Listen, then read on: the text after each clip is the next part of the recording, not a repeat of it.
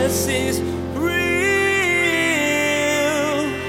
There's power in your name. We find hope when we trust in your ways. We need you.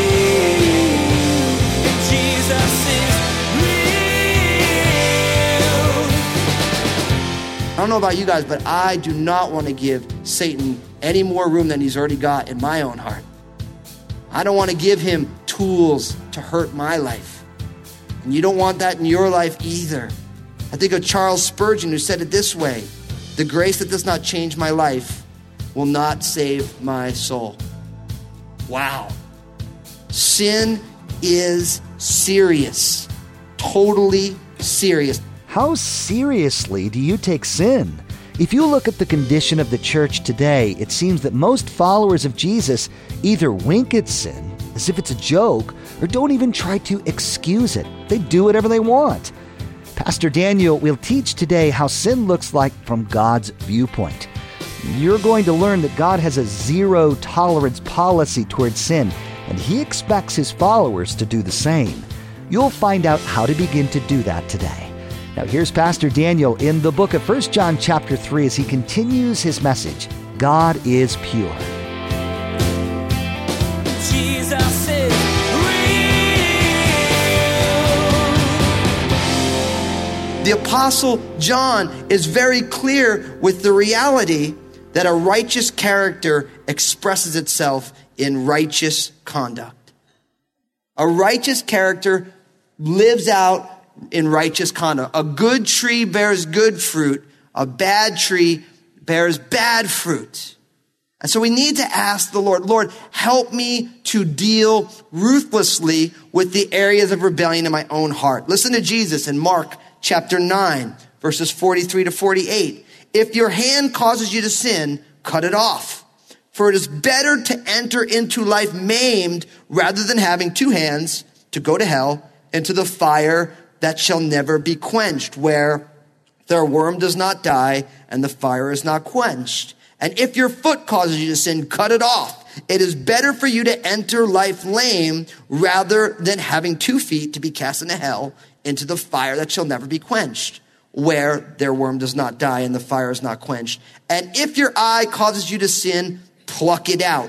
It is better for you to enter the kingdom of God with one eye than having 2 eyes to be cast into hellfire, where their worm does not die and their fire is not quenched.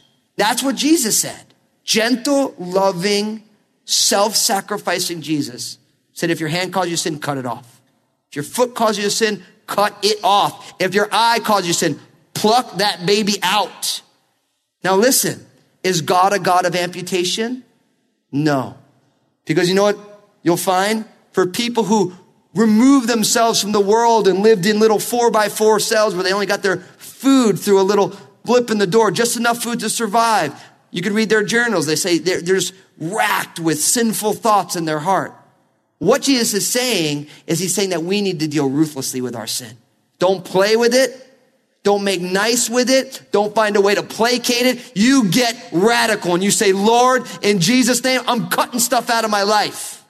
That is the way God asks us to deal with our own rebellion, because he knows that, as John Owen said, you're either killing sin or sin is killing you. And you can ask our veterans who are here at the church or people who are out right now at war. You don't play around with the enemy. You don't make friends with them. You don't make them tea. You get out of there, because life is in the balance. And I am sure, let's be honest, in all of our lives, it's so easy to make nice with rebellion, right? It's so easy, well, it's just my thing. And we rationalize, that's just the way what I do for fun, or that's just my stress relief, or that's just this or that. It's not really that bad. Brothers, sisters, it is killing us. And Jesus died to take that away. And also it says that Jesus came to destroy the works of the devil. So brothers and sisters, let's get ruthless with our areas of rebellion. For you guys, you can't be on the internet without sinning. Man, you need to get away from the computer. Chuck that baby out.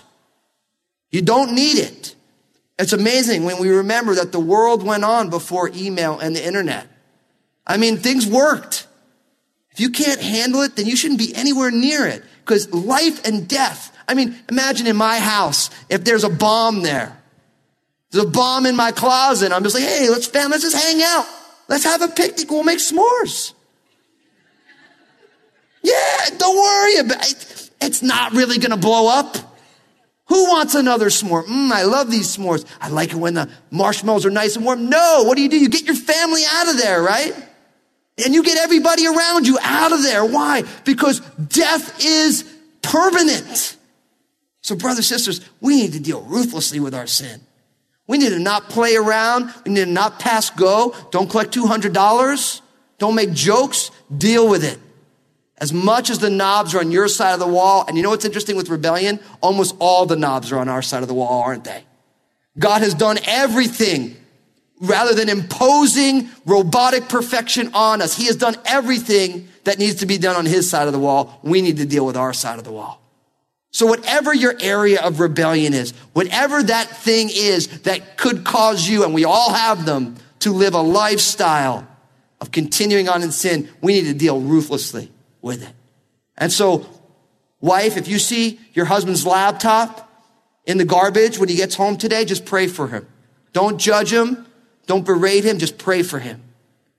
If all of a sudden certain channels are banned on your TV because the wife can't not watch something that she shouldn't watch, boom. If you go home and say, look, I got to get a new job. My job is not safe. I need you to monitor these emails. Whatever it is, just be gracious with one another and encourage and pray for one another. It's too important. It's either killing you or we are killing it. I don't know about you guys, but I do not want to give Satan any more room than he's already got in my own heart. I don't want to give him tools to hurt my life. And you don't want that in your life either. I think of Charles Spurgeon, who said it this way: the grace that does not change my life will not save my soul. Wow. Sin is serious. Totally serious. Now look at verse 10. In this, the children of God and the children of the devil are manifest. Whoever does not practice righteousness is not of God, nor is he who does not love his brother. For this is the message that you heard from the beginning, that we should love one another. Not as Cain, who was of the wicked one and murdered his brother. And why did he murder him? Because his works were evil and his brother's righteous. Do not marvel, my brethren, if the world hates you. We know that we have passed from death to life because we love the brethren. He who does not love his brother abides in death. Whoever hates his brother is a murderer, and you know that no murderer has eternal life abiding in him. These verses teach us that purity is a family affair. Why? Because in these verses, and we already started seeing the beginnings of it in verses 4-9, we get this reality that there's a contrasting between the children of God and the children of the devil. We see it right there in verse 10. In this, the children of God and the children of the devil are manifest. Now, what that means is there's really only two families that you can be a part of. You're either the Lord's or you're the devil. Now, what that means is some people, they are the devils, and they're all the way the devils, where they're into killing animals and people, and they want just havoc and anarchy and all this crazy stuff. And so they're Satanists, right, on one level. And then you go all the way over to someone who's just a good moral person, but refuses to put their faith and trust in Jesus. Guess what? That puts you in the children of the devil category. You're just a respectable looking one. And then on the other side, there's the children of God. Now you might say, I can't believe this is in my Bible. Listen, in John chapter 8, verses 37-47, Jesus himself calls people the children of the devil. Gentle, loving Jesus, Jesus who died on the cross, the ultimate teacher and prophet. No matter what religion or irreligion you find yourself in, everyone tips their hat to Jesus. Jesus called people the children of the devil. So don't get mad at me. I'm not making this stuff up. This is what Jesus said. We have two options. It's a family affair. That old Sly and the Family Stone song. It's a family affair. Purity is a family affair. You're either the children of God or the children of the devil. Notice the distinction. Whoever does not practice righteousness is not of God, nor is he who does not love his brother. So the children of the devil are made manifest by practicing unrighteousness and not loving people. That's where you see, you have a choice. You either live rightly as inspired by the Lord and love people, or you choose not to love people. And most of us choose not to love people by loving ourselves instead, or we live however we want. And notice verse 11, very clear. For this is the message that you heard from the beginning, that we should love one another. I've said it a lot of times. I'll keep saying it because it always pops up in the Bible. Loving people is the hardest thing to do in the world. It's the most reckless, treacherous, terrifying action that you can choose. It's the most adventurous. When you say, look, I'm just going to love people. Why is it so terrifying, reckless, treacherous? Because people are hard to love, right? And you know what's interesting? I'm hard to love too. See, when you choose to love, you choose to give up the things that you want for the betterment of somebody else. And that's terrifying. Because we always think, well, if I don't look out for myself, who will, right? Isn't that what happens? If I just love that person, who's going to look out for me? And you know who's going to look out for you? The Lord will. And that's a game changer, brothers and sisters. That is a game changer. Because where we can't get it done, we trust God who will get it done. And God has your back when you love self-sacrificially. So you can either have your own back and not love, or you can let God have your back and love recklessly, extravagantly, without any qualification. Notice he gives an example in verse 12.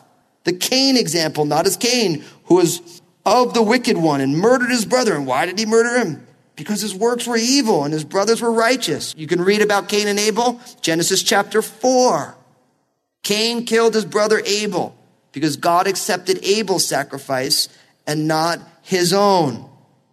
So the choice between the children of God and the children of the devil, between hatred and love, life and death, murder and self-sacrifice, was with man in the beginning, all the way in Genesis 4.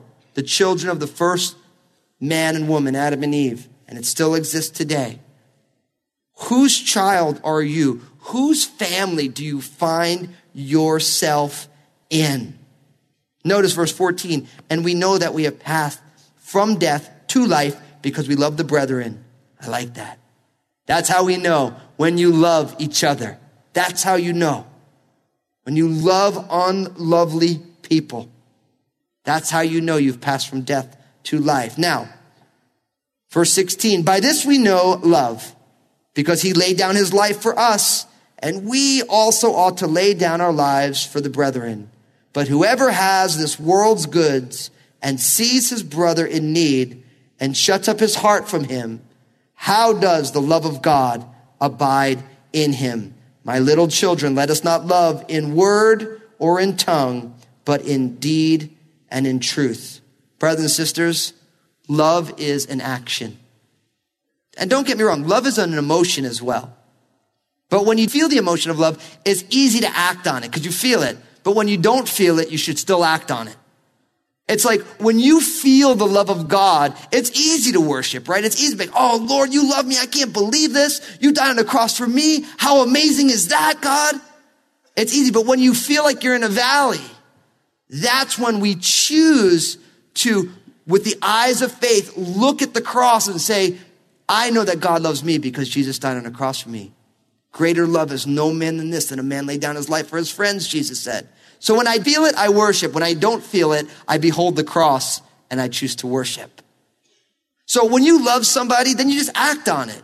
You care about them, but it's when you don't feel it, that's when you remember you still need to act on it. The Bible teaches 4 types of love primarily. Eros, which is erotic love. It's physical, erotic, sensual love. Storge speaks of familial love, the love between a parent and a child or between family members in general. Then, of course, you have phileo, which is brotherly friendship or affection. Philadelphia, of course, is the city of brotherly love. Now, growing up in New Jersey, we can dispute the reality of that, especially as a Giants fan and a Yankee fan and all these things. I have a great story. One day I'll tell to you about me and my grandpa almost getting arrested at a hockey game, but that's a whole other discussion. The New Jersey Devils against the Philadelphia Flyers. I was like 7. It was great. They actually moved us down. Never mind. I don't have time. If you're in here from Philly, I still love you. You got great cheesesteaks too, so not knocking it. But phileo is brotherly affection. And then finally, of course, there's agape, that self-sacrificing love. That's the love used here. By this we know love, that self-sacrificing love, because he laid down his life for us. We also ought to lay down our lives for the brethren. Wow. Jesus loves us, gave up his life for us, and we also ought to do that for one another. Brothers and sisters, let's do an experiment. Coming up this week, every opportunity we have to lay down our life for somebody else, let's choose it. Every opportunity we have to bless somebody in Jesus' name, let's just do it. I mean, what will God do? What will happen? I don't know. But if it says that he died for us and laid down his life for us, and we also ought to do it, so let's ought and do it.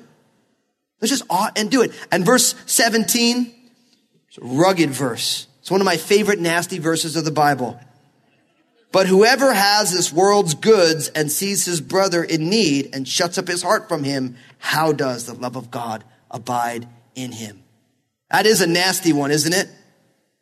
The idea of having the world's goods, it means the necessities of life like food, clothing, and shelter. If you have them, right? And you see your brother has need and you shut up your heart. See that? That's why we don't act in self-sacrificial love, because we shut up our hearts. Rather than opening our hearts to people, we close them. We have the goods, we have the means, however skimpy or small, but we choose to, no. John says, if that's you, how does the love of God dwell in you? Because the idea is that if you can't give and you already have the necessities of life in such simple, practical ways, then how can you ever expect to actually give up your life for somebody? And what's interesting is that it's harder to love people in simple, practical, tangible ways than it is to be a martyr. Because martyr is one fell swoop. Some of us think that's kind of a heroic thing. And we just go out in a blaze of glory. If you're going to go out, might as well go out that way. But it's where the rubber meets the road is in the simple, practical ways. I think of John 15, 12 and 13. This is my commandment, that you love one another as I have loved you. Greater love has no one than this, that to lay down one's life for his friends. Verse 18, my little children, let us not love in word or in tongue, but in deed and in truth. I like that. Love is not sentimental. It's not just, I love you, bro. A little pound. It's in deed and in truth. Look around this sanctuary for a second. Look around. Some 1,000 people here. Imagine if all of us go out and say, I'm just going to take those little opportunities to give love now in simple, practical ways. Just the little things. Could you imagine the conspiracy of love that we can begin in this place? Listen to C.S. Lewis. It is easier to be enthusiastic about humanity with a capital H than to love individual men and women, especially those who are uninteresting, exasperating, depraved, or otherwise unattractive. Loving everybody in general may be an excuse for loving nobody in particular. That stabbed my heart when I read it. You know why? Because I think sometimes as Christians, we love everybody, but really don't love anybody. We know that the gospel says we should love people, but when push comes to shove, we love people in a general sense, but we love nobody in particular. And I said to my own, I was convicted. I'm like, is that me? I just say, yeah, I love you. I love everybody. But when push comes to shove, where am I? When do I show up? Man, brothers and sisters, let's get radical in loving people in action, finding ways to bless. And now, verses 19 to 24, and by this we know that we are of the truth and shall assure our hearts before him. For if our heart condemns us, God is greater than our heart and knows all things. Beloved, if our heart does not condemn us, we have confidence toward God, and whatever we ask, we receive from him, because we keep his commandments and do those things that are pleasing in his sight. And this is his commandment, that we should believe on the name of his Son, Jesus Christ, and love one another as he gave us commandment. Now he who keeps his commandments abides in him, and he in him. And by this we know that he abides in us, by the Spirit whom he has given us. Real belief involves assurance and action. Notice verses 19 to 21. It all speaks about the idea of assurance. We know that we have the truth and shall assure our hearts before him. For if our heart condemns us, God is greater than our hearts, and he knows all things. Beloved, if our heart does not condemn us, we have confidence toward God. Do you have a settled confidence? Have you been persuaded? Have you been pacified that you are God's? Even if your heart condemns you, even if you're hearing the word and be like, I've fallen terribly short. When your heart condemns you and you put your faith and trust in Jesus, God is greater than our hearts. That even though we realize our failings, we realize that God is greater than our failings, that we are more than conquerors because of the finished work of Jesus. And our assurance comes primarily from the fact that God already knows about us and he still loves us, and that God knows all things. How awesome is that? If you are in here today, you put your faith and trust in Jesus, I want to tell you, be confident, be assured. Even when you feel convicted of your sin, which we should all feel on a daily basis, God is greater. God already knew everything about you. He still loves you. And that's so awesome. That's so empowering when we realize that God knows it all and he still loves me. But not only that, do we have this assurance, but real belief involves action. Look at verses 22 to 24. For whatever we ask, we receive from him because we keep his commandments and do those things that are pleasing in his sight. And this is his commandment, that we should believe on the name of his Son, Jesus Christ, and love one another as he gave us commandment. Now he who keeps his commandments abides in him, and he in him. And by this we know that he abides in us, by the Spirit whom he has given us. Real beliefs involves action. Where the rubber meets the road, we keep his commandments. We do those things which are pleasing in his sight, just like Jesus. Listen to John 8:28 and 29. Then Jesus said to them, when you lift up the Son of Man, then you will know that I am he, and that I do nothing of myself. But as my Father taught me, I speak these things, and he who sent me is with me. The Father has not left me alone, for I always do those things that please him. Our faith in action pleases the Father, just the way it did in the life of Jesus. And I want to close with a simple exhortation from verse 23. And this is his commandment, that we should believe on the name of his Son, Jesus Christ, and love one another. Brothers and sisters, believe in Jesus and love one another. Jesus is real. In Pastor Daniel's teaching about loving other people, he reminded us that when we have trouble loving others, it's because we're too focused on loving ourselves. That was hard to hear, wasn't it? But it's true. Since God commands us to love others, we were reminded that God can give us the strength to set our own desires aside and work for the betterment of the people around us. They need to know about God's love too. Hey everybody, Pastor Daniel here. I just want to say thank you for tuning in. I'm so stoked you're a listener of Jesus is Real Radio, and I know Jesus has amazing plans for you. I'd love to hear the story of how God's working in your life. Give us a call here at Jesus is Real Radio at 360-256-4655 or email me at real@danielfusco.com. We're so glad we can be a part of your life through the ministry of Jesus is Real Radio. Would you like to be a part of what we're doing? We would like to ask that you prayerfully consider becoming a financial partner of this program. Your contribution, no matter the size, will be used to reach people with the gospel message. Find out more at JesusIsRealRadio.com. Just click on Give. Thank you for partnering with us. Join us again here on Jesus is Real Radio when Pastor Daniel begins the series' final teaching called God is Life. You are going to hear about the importance God places on human life. You'll be reminded that he values human life so much, he gave his only Son for their redemption. Pastor Daniel is going to show how this characteristic of God is supposed to be displayed by Christians in their daily lives. We wish we had more time today, but we will have to pick up where we left off next time, as Pastor Daniel continues teaching through this series called God Is. That's next time on Jesus is Real Radio.